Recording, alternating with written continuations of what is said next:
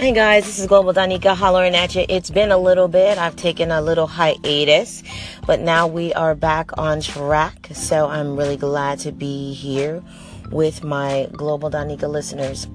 So a couple of people have been asking me about bilingual books. So for those of you who are thinking about learning a foreign language, or those who are in the process of learning, those who already have a second, third, or fourth, fifth foreign language behind their belt, you already know that bilingual books are awesome. But again, for everybody, no matter what level you're in, bilingual books are just an enhancement, but also a great way to practice, a great way to give yourself drills, and also an excellent way to build vocabulary.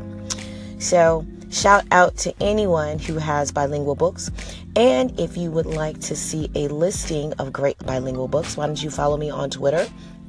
And that's Global Danica on Twitter. And I'm also on Facebook. Come on and follow me. And you can also follow me on Instagram. So that's Global Danica all the way through. Well, guys, that's it for now. I'll see you in just a few, and you'll hear from me in just a few. Talk to you soon. Bye.